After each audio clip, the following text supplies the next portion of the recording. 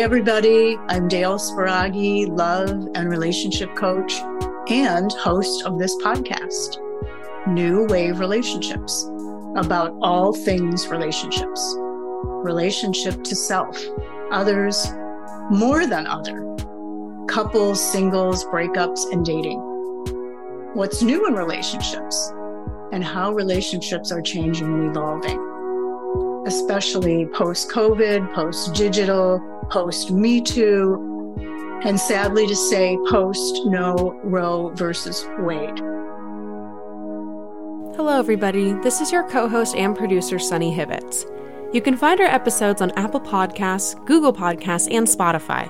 For more updates on the show, please be sure to follow our Instagram and Facebook at New Wave Relationships Podcast. In ancient Greece, many philosophical thinkers such as Plato, Socrates, and Aristotle created categories for how we define love. Today, in the 21st century, we don't describe love this way. Instead, it is very typical to be in love or out of love, or we simply have love or simply don't. This episode is especially important in relation to Valentine's Day, where we visit our relationship to love as a society, observing love of ourselves and others. While we think modern society can make the word love too simple and even commodified, we will be discussing how the different types of Greek love can be a useful tool to our relational vocabulary, especially around this time of year. In the description below, we have provided a PDF glossary of the 9 terms we discuss in this episode. Hello. Hello. Today we're going to be doing an episode on the 9 types of Greek love in relationships and how we think of them from the past and integrating them in the present. We're doing this for Valentine's Day, so today Dale and I thought we would start off about doing our morning check-in with how do you feel about Valentine's Day coming up? Yeah. Wow, that's a question. Totally. Well, my birthday is also coming up, so February is kind of like this month of a lot of mixed emotions about everything, about age and love and all that stuff. So so there's some kind of, I don't know, sort of like ambiguous, sticky stuff floating around at the moment. I relate to that because it's my birthday month too. I'm February 6th. And it's so cool. We have similar birthdays. And yeah, I feel the same way. It's like, there's always a big celebration in the middle of the month that I want to have like a party weekend. And then Valentine's Day comes and it's like, do I have a partner or not this year? Which is it? And then I have to remember and then discuss like how you're going to celebrate it. And I think my partner and I, we have some parties we can go to, so we'll celebrate like that, but we don't actually really believe in it as like a special thing for us, and everybody's different about it, especially because affordability is tough. It's hard to buy gifts and go on expensive dinners. Yeah, and that feels kind of where I'm at too. It feels like there's this pressure, this cultural pressure to, be in love and to, whatever the definition of having love in your life, a romantic relationship, right? Like we've kind of diverged into this very tiny box of what love is. And Valentine's Day almost validates that tiny little vision of what love is. Yeah, definitely. That's the whole thing, is this one big love spell in our culture that we're always talking about it. But yeah, it does seem like Valentine's Day commodifies it and simplifies it when it actually feels like really hard sometimes. It doesn't feel like this kind of poppy pink and exciting thing all the time. Sometimes it's really hard. And I hear you on that, where there's this just oversimplification of something that's very complex in a way, Yeah, I agree. It feels like we're kind of, picking one day and one time to appreciate each other and shower each other with love and expressions of love. And it just has this kind of shallow overtone to me, Yeah, I agree. It does feel like an authentic thing. And I think that's why we kind of planned this episode for this time, because it's something, I think Valentine's Day is something that, it's not something as, I actually don't know who made Valentine's Day, but it is something, no matter who made it, it is something that becomes a hallmark holiday, meaning it is commodified.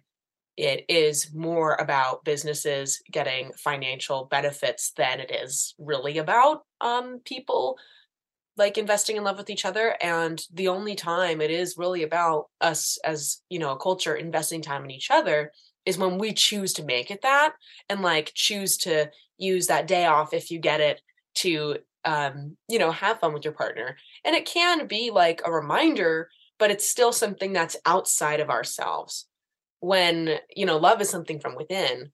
We really wanted to, in this episode, bring up these 9 types of Greek love, because these words can help us clarify, demystify, and uncommodify love, we think. Yeah, and I'm excited to hear about these 9 kinds of love. And, just I'll say one more thing about I think the Valentine's Day was originally a Saint Valentine's, who is some sort of symbol of love. I don't know much about it, but what I do remember is when I was a kid, it almost made love scary, because there was something about, like getting your Valentines in and having, your signature on them, and then getting those little candy hearts. That was like, how are you going to get as many as the other person? And what if I don't get the Valentine from the one, it kind of made love like really like into this thing, like, so I don't know.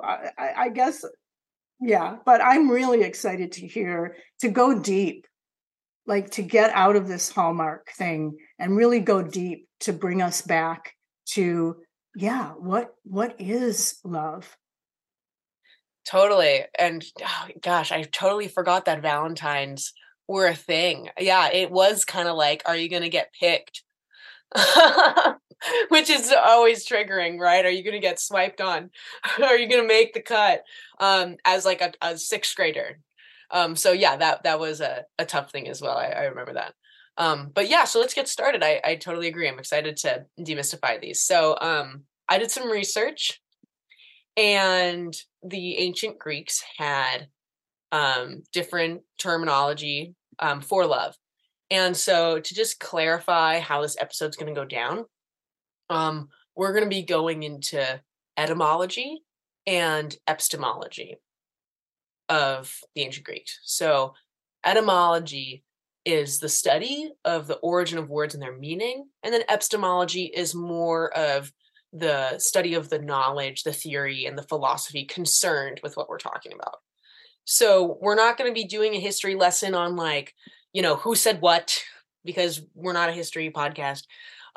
Instead, we're going to be talking about more of these words that came through and, stepping into the past a little bit and bringing those back, because I do think there is a lot of great knowledge in, this pagan tradition back then, and this philosophy history that we do have, and we have it in Freudian psychology. I mean, psychology, political science, the sciences, the body, astronomy. We have these great things from the Greeks, but it's so easy for us to let go of these really special terms, and that our society is kind of ignored, because as we know, like Valentine's Day is this commodified thing, at least I think so.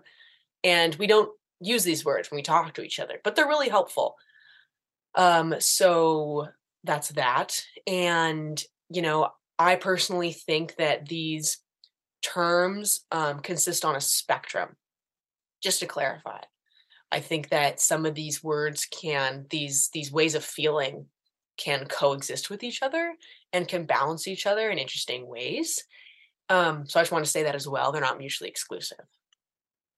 So just to sum up like the 9, we have eros, philia, storge, pragma, ludus, mania, meraki, fluadia, and agape. So to start, which I think Valentine's Day really shows off this one the most, is eros, which is sexual desire. And that is, eros is the, Cupid god being in Greek mythology that shoots an arrow at you. And then you got the Eros curse, right? And you are not a curse necessarily, but you're under the Eros spell, and you cannot keep your mind and your soul off this person. You're hooked on, and it has a strong passion. It's overwhelming even. And that's where we get erotica, and that term. So it has to do with physical attraction. And to make another differentiation, lust would be like more of an empty version of this, where it's like just about like that physical, attraction and kind of like taking that for yourself and being selfish, where eros is not something to be ashamed of. It's something, to be embraced, that you do have that desire for someone. And that's like a beautiful thing. And I think that's the one, and I don't know if you agree, Dale, but I think this is the one that's mistaken the most for like the big love. And that's where we get confused. Well, it sounds a little bit like you can't stop thinking about the person. And, there's a little obsession in that, which definitely feels like maybe a less healthier part of love. And yes, and in, movies and romance novels, and this kind of obsessive quality is brought out a lot. Like not being able to get this person off your mind, continuously needing them around, wanting to have connection with them. Yeah. And what you're actually talking about, that has to do with also another word later. So we're going to come back to more of like that mania side in the negative way. But this is an okay mania, right? It's good to have that. It's nice. It's that NRE, which is the quick word for new relationship energy. Right. So that is good. But I do think like, yeah, in like Disney movies, for example, that's like the whole plot is just that part. There isn't the next word we're going to talk about, more of this relationship building, because we don't find that exciting. We find new relationship energy exciting. You know what I mean? Well, and it's definitely less work, right? And more fun because, right? Because what you're talking about, when you go deeper, there is much more, vulnerability to dig up, and it's work. You've got to find each other in different ways and different places. Totally. Right. Yeah. So next word, to where this is kind of a timeline, but don't take my outline as a timeline. It can happen in different ways for everybody. Which is another cool thing to think about. Not everybody starts with eros. Some people start with philia, which is soul connection, friendship, platonicness. Plato created the word platonic, which is about this soul spiritual connection based in trust, shared values. And, this is family and close friends, and also romantic partners. So it's not as arousing as eros and the NRE that comes with that. But some people say it's more fulfilling and rewarding. But yeah, it's not exclusive to friendships. And Plato actually believed that the combination of eros and philia, so the two we're talking about, that soul friendship and that sexual desire, is the highest form of love, a friendship between lovers. And this is kind of what we go for a lot, right? We want people who align with our values, and we also want that excitement. And also we find people who are friends first and then have eros after, which is cool too. So, and this is, if you're curious more about this word specifically, you can go to the Nicomachean Ethics by Aristotle. But yeah, so this one, we do know this one as well. Yeah, I love that that's kind of what we strive for, is this combination of, this deep friendship and this chemistry. And again, back to the reality of the work and the challenge that comes with longer term commitment that comes with that kind of the staying power of love, not, the hookups or the, and not to say, there's no judgment, but just kind of differentiating. Yeah, there's a lot of meaning in philia, that those friendships, those deep connections are so lovely. I mean, I love those myself. And since we know a lot about this, I think, and it's pretty specific, we can move on to the next one that is a little different here. That is a cool kind of baseline that happens later from philia that I think is really cool. And this is storge, which is devoted love, not storage, but storage. Funny word. I like it. Devoted love. So it's actually a variation of philia that refers to love within a family and really focuses on the devotion and care aspect. And it's more instinctual, biological, and physiological.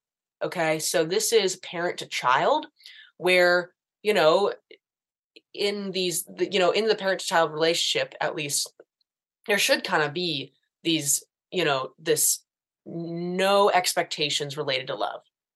Like, you deserve love, you're my child, as well as this bringing security and comfort aspect.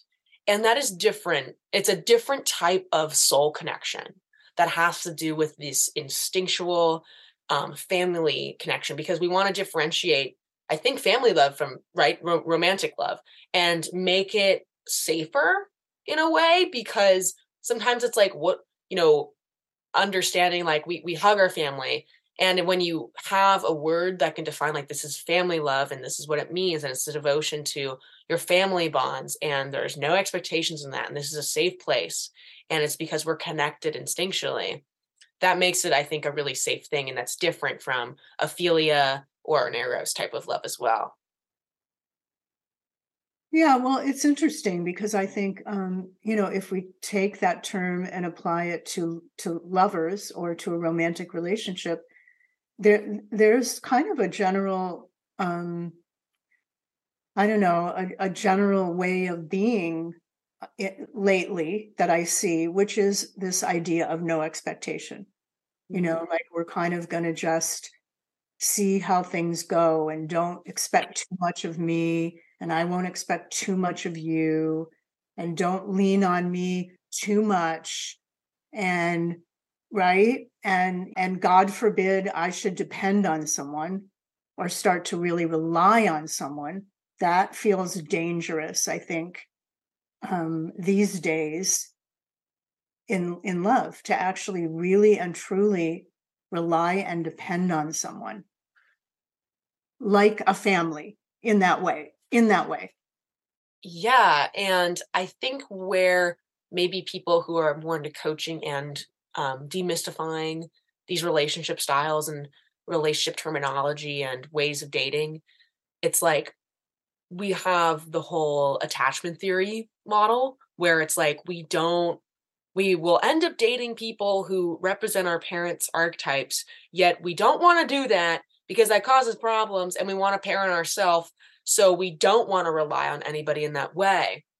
And I agree, when you do have like this attachment dance or any sort of family trauma, it does kind of rupture the storage love. It ruptures how we relate to it, to our family, and therefore how we relate to integrating a partner as, like, a partner in family. Does that make sense? Yeah, and that's such a great point, that that the idea of trauma is, where that kind of comes from, because it is really about this protection of, I can't get too close, I can't depend on anybody because they're not going to stay, they're not going to be there for me. And trauma is so prevalent, really, like, on the spectrum. Like, everyone's had some form of, from disappointment to, big time, huge trauma. I think and now we're you and I are getting into our creative brain. Yes, so good. I think that there can be trauma in each type of these terminologies. You can have Eros trauma where like you've hit on somebody before in Eros and embarrassed yourself, and now it's terrifying to hit on somebody. And then you can have soul connection trauma. You lost a best friend. It's scary to have best friends. You can have storage trauma. And I think that's like a family relation. And this can get really complicated. And so we won't go too deep into it and we'll keep moving on. But it is like I so wish I was there for these Greek conversations, like with the wine, with the guys and the girls and everybody hanging out and having these conversations, because it is so cool to break these apart. Anyway, keep going. So next we have pragma, which this is different from storage, philia, and eros, right? This is, less of that instinctual family kind of expected love and going into a love that has pragmatically matured. So this is where relationships really work long term, but they don't necessarily have that eros, NRE, new relationship energy love anymore. They do sometimes, and you can bring it back up, but this is where love gets based on pragmatics. So the duty, the reason, and those shared goals. And so it's different from philia because philia is more like we love and enjoy these shared things together, but this is different in the pragmatics and the duty of why we're doing this long-term thing. So this is where that selflessness comes from. That's similar to storage, but it's different. This is your choosing this. I choose to do this selfless experience of life with you. This is like a marriage material and effort, dedication, and putting the work in growing and maturing in this love together. So this is where we choose to align on career choices. Okay, you're moving in this place, I'm going with you. Or, and I think the term sacrifices might get a little complicated because what is a sacrifice in love? Man, I hope if people make sacrifices in love, they talk about them and, don't do them quietly. Like if we're doing an act for someone, let's talk about it so we don't get resentful. But yeah, this is still like some kinds of sacrificing and doing tasks to maintain harmony and joy. So I don't know if you have any words on what you think of that one, Dale. Well, it feels like a deeper place in a relationship. Yeah, and it oddly enough, I've been with my love for it's been about a year and a half, and it feels like we could be moving into that area, and it's bringing up a lot. Also, it's sort of a transition. I think all of these are like thresholding transitions too. And right, some can happen at the same time and some can leave at the same time. Some can happen and not happen. So I think it's like I said at the beginning, like these are all like spectrum and feeling into and experiential. And yeah, I think the pragmatics can have, I've had this love as well. I'm not currently, I don't think I'm at this stage of love in my relationship yet. I think I'm still like erosphilia and some other ones here. But I do think that there is sometimes a drop.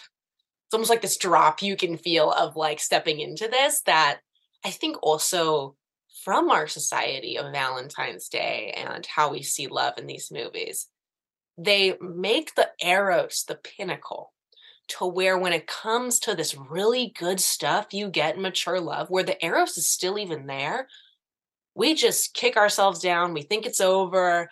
We, simplify our experience and make it to where it's like, it's not exciting anymore. And I got to break up with this person. A lot of people hit this stage and they just break up because there's this unsettling feeling of like, losing eros a bit and stepping into this growth state that has a really amazing things where like this is when you can like travel, you can settle, you can invest in things, and you can invest in reinventing these eros experiences that make it really fun too. Well, and this is where the safety really comes in, so that you can, the two of you can actually have the relationship as a launching pad. I mean, if the couple can make it through, then it really can create incredible possibilities. both as a couple and for the individuals, to have this sense of stability and safety to really fly, to really take off. Yeah. No, totally. That makes sense. Yeah. So now we're getting into more of the unique types of love. Those other ones that we just went through, the eros, philia, storge, and pragma, those ones we're pretty familiar with in our culture. But I want to go into more of the interesting ones here. So now we'll go into the ludus love, this is playful love, right? It's kind of unique here. I love this type of love. This is one of my favorites. This is carefree, playful, and it's more opposing to the cerebralness and responsible terms like pragma and stuff like that. And this can also include, right, hedonism, sexuality, casual fun, living in the moment, teasing, seduction, casual sex, and also kink, where, you're building like an art form of your sexual experience. And what's interesting here is in our culture, right, playful love, no offense to Christianity here, but there is this suppression of the playful love in our culture, I think. And there's like the celibacy wanted. And it's like, if you do that, keep that to yourself, like keep that at home. And, that can give this like a bad taste to it. But this is actually where a lot of eros is kept alive and a lot of energy is maintained. And there's ways to do this also like platonically in playful love that isn't sexual too. And this is like, so this can be sexual. It can also be like how you play, like, playing games together, sports together, vacations, things like that. So it's pretty broad, but this can be seen as empty love, being shallow and selfish if done without respect and mutual joy and mutual consent. That is the highlight of like this playful love. Ludus is really beautiful for the growth, the maintaining of energy, creativity. But if it's just for you, that's empty and that's not fulfilling. It feels like a perfect kind of antidote to the pragma love, like falling into a place where, you feel like you've reached some sort of plateau, and bringing back the playful element feels like just so right. And often that, that is the solution to couples that are feeling, like things are, changing or shifting. And what can we do to bring back that connection, to feel that again? And the playful, I love this, the ludus. Yeah, that's it. And as adults, we are like, we don't play anymore, and right. You might have more words on that than I do, but like, when do, our parents or our, kind of older folks who are engaged in long-term relationships or short-term, go and do acro yoga in the park, or like go and like do these events together. Like usually it's dinner, and like that is a way that we as a culture, I think, love to date and love to have fun. But the activities is really important too. And, whether that is sexual or non-sexual.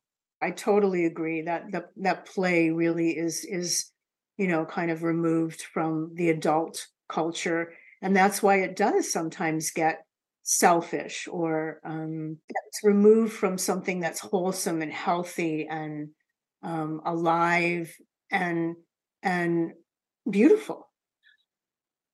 Yeah, this is another thing that I was reading about this one, is that ludus can also compromise like non-sexual activities too. I see it as both non-sexual and sexual, just to modernize in a bit.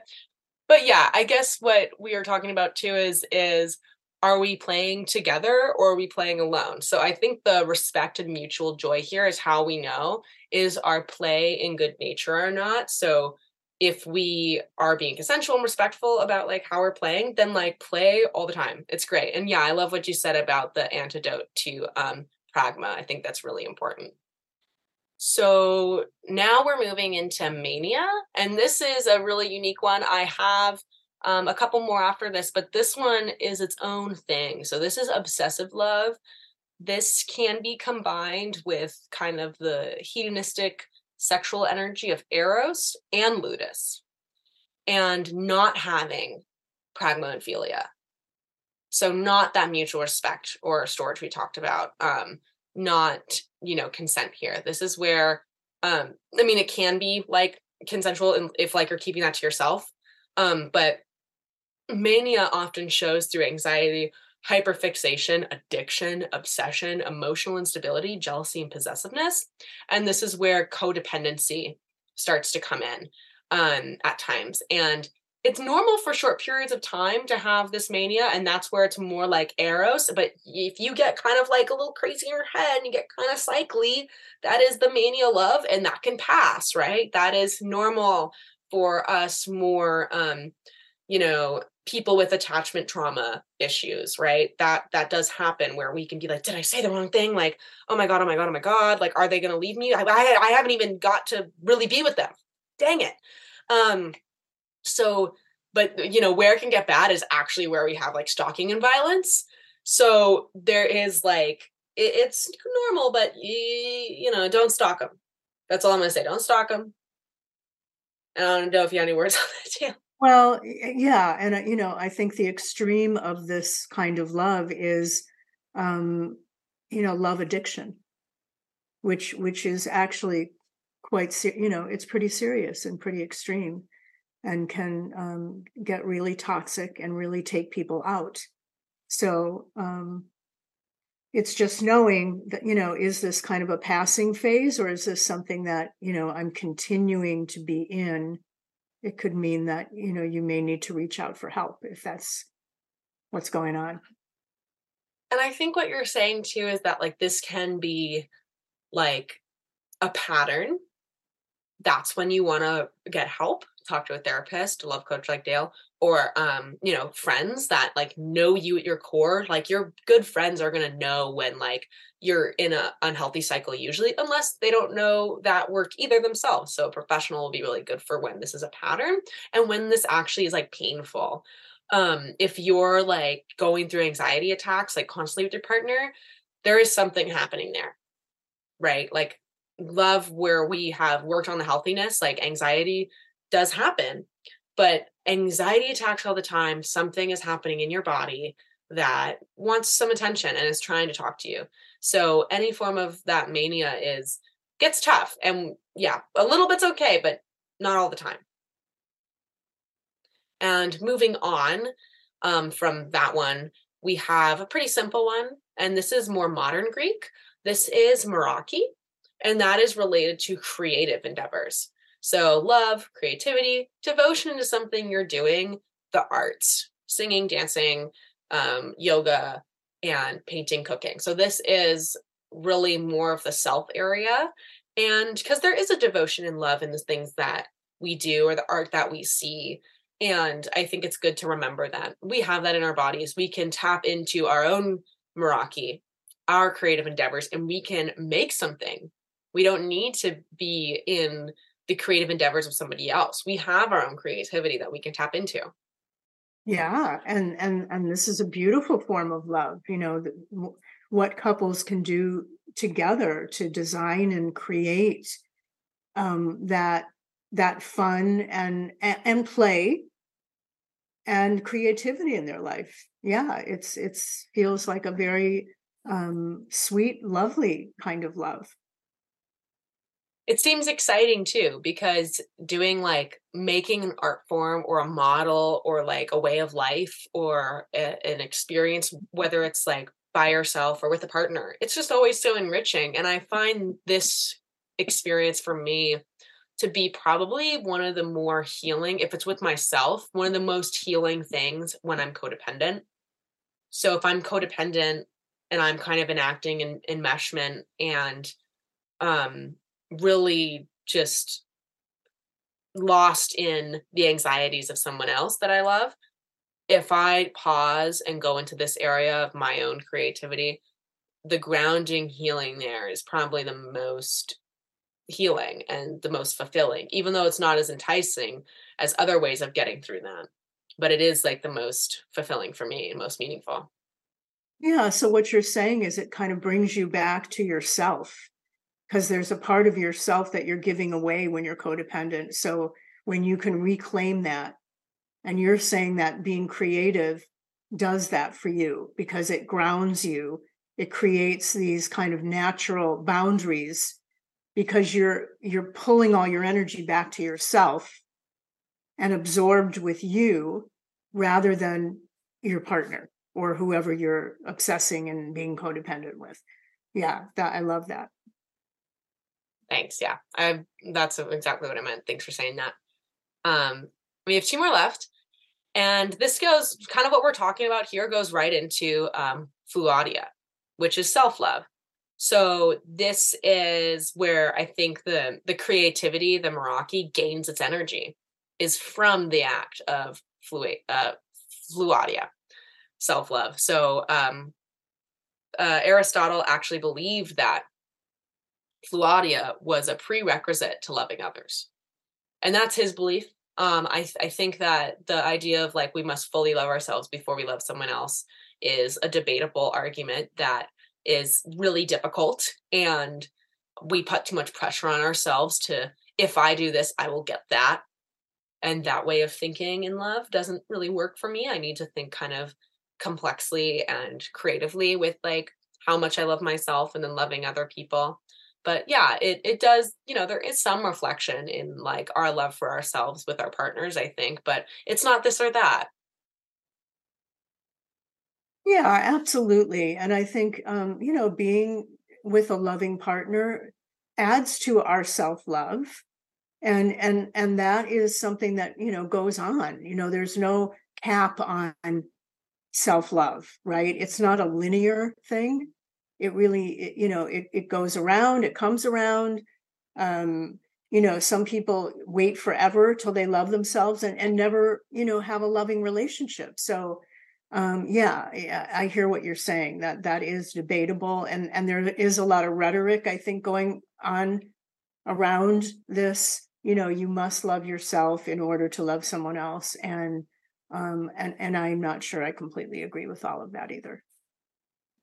I think people want that, right? It's almost like people want that really hard thing to be true because then they can get that thing, right? They can get a partner instead of kind of discovering them and feeling into that process. It's like if I do A, B, and C, then I will get what I want. And I think that kind of deletes our whole experience with discovering who that person is and how that feels. So yeah, I hear you on that.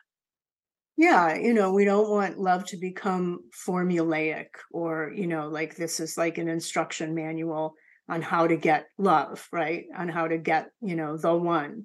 So it's a journey, right? It's a journey. It's, a path. And it's changing and growing all the time. It's fluid. Mm-hmm. Right. Hear that. Our last one, and this is the most meaningful one for me, is agape. And this is unconditional godly love. So agape is love that is not dependent on any external factors. It's creating charity and altruism. This can be seen as a love for God or the divine. And it is the least selfish form of love that is here. And it does not require anything in return. And it can result in, right, the benefits of, being in well-being and really increasing self-love. So this is probably the most pinnacle love that Eros tries to mask that it is. But this is something that, at least in my experience, can happen in a night. And it can happen in a couple months, meaning that sometimes I'm talking to a person, a friend, an acquaintance, and they tell me a story and I connect with them in a way that I feel like, wow, I love this soul. And I don't know anything about them. So they're not my friend. They're not my family. I don't feel necessarily manic about them. And I'm not doing any art with them. I don't even know them, but I have this connection and wow, I love that you exist. And if I could give you the world, I would, but I see in you that there's infinity. And I don't want anything from you in that. If I can experience you, I want to be around you, because that feels a reflection of like me also then feeling my infinity. Because when I see someone else's infinity, for some reason, I'm not thinking of me, I'm thinking of them. But it's this divine thing that we're both feeling, we're both a part of, that feels so fulfilling. And that's, for me, the spirit, I'm feeling your spirit. I'm seeing your spirit. Yeah, absolutely. It feels like, the tantric tradition, or becoming the divine through, human connection, being, being inside love through and with the divine. It's a lot of what Patricia Albert talks about in her evolutionary collective and her relationship with Peter, and how she started that mutual awakening practice. So it's something that we all have access to all the time. And yes, and it is of the spiritual divine essence, being of that. And I think it's important to demystify this one a little bit, because sometimes with talking about something so powerful and so godly, if someone hasn't felt that, I think that this is something that is in there for everyone. I really do. And if it's not within someone else, it's definitely within yourself. But I do think that there are ways we can discover this within someone else and with ourselves. So it is something I think that people, and this is my opinion, I don't expect people to share this. We all inherently have a spiritual essence to us. And so I think that if it can be something that we can feel into in ourselves or other people. And if you don't relate to that, this might be more of being curious in the human experience, whatever this is that we're feeling. I don't know. I feel like sometimes I just have this mystical love for people, and I find it very interesting. So I think that there's spirit in there in that way. That's a philosophical thing to discuss, but yeah, and it also is a little bit like the I forgot the name of it, the family love. So there's a quality of selflessness. There's a quality of egolessness, that when you're able to let go of that, that's when you can kind of move into this place of more oneness, right? Because the ego takes us away from that, because we're about being independent and autonomous and, our own person. And that's good. I mean, that's healthy. I'm certainly not saying that that the ego is bad, but I'm saying that this kind of love feels like it's being of service, and not so much of service to self, but to other. definitely. Yeah, I hear that. I think we're going to take a pause, and when we're back, we're going to talk a little bit more about our experiences and more of some story and finishing up on these terms. We'll be right back.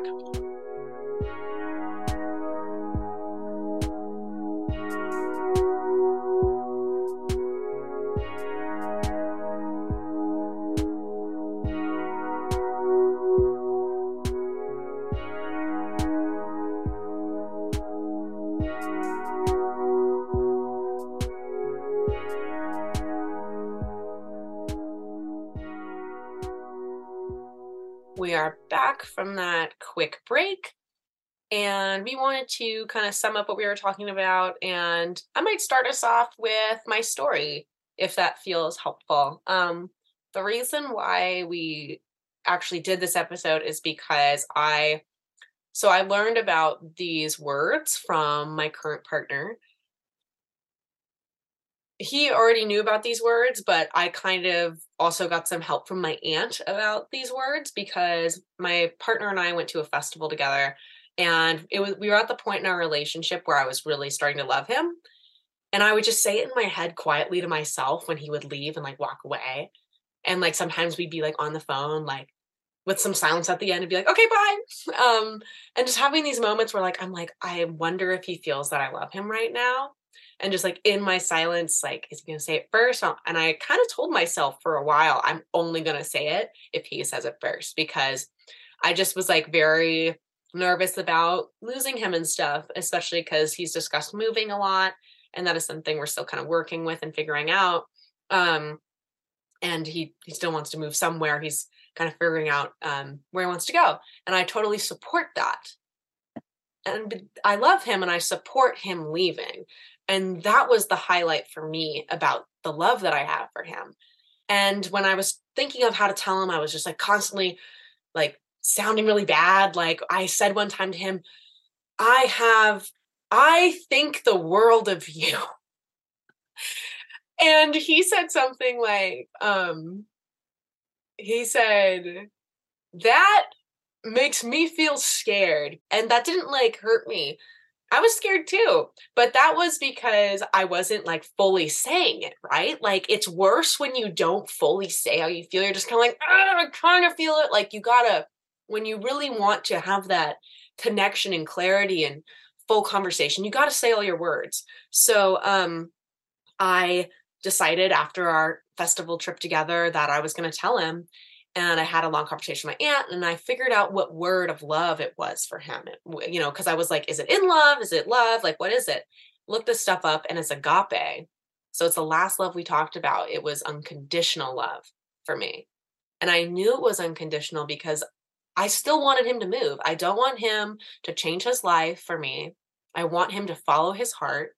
I want him to go on his path, even though it's, you know, now it's hard. Like I still get feelings about it. And so does he, frankly, but we both still know we have our paths, and we chose to have this relationship not to necessarily feel comfortable in stagnation, but to have an edge of growth, even though that's really tough. So that means that I had this kind of godly love for him. And when I'm told him that, you know, it was really comforting to him in the clarity I had in the conversation. And now we say, I love you all the time. And like, we really understand that. But it was so helpful for me as like an anxious, attached person and someone who gets really scared of saying that, to know exactly what kind it was, so that I felt like I had my words together and it didn't scare him of like this big in love thing. Like, I want to keep you for the rest of my life. You know, so I just wanted to share that because it really helped me in that experience.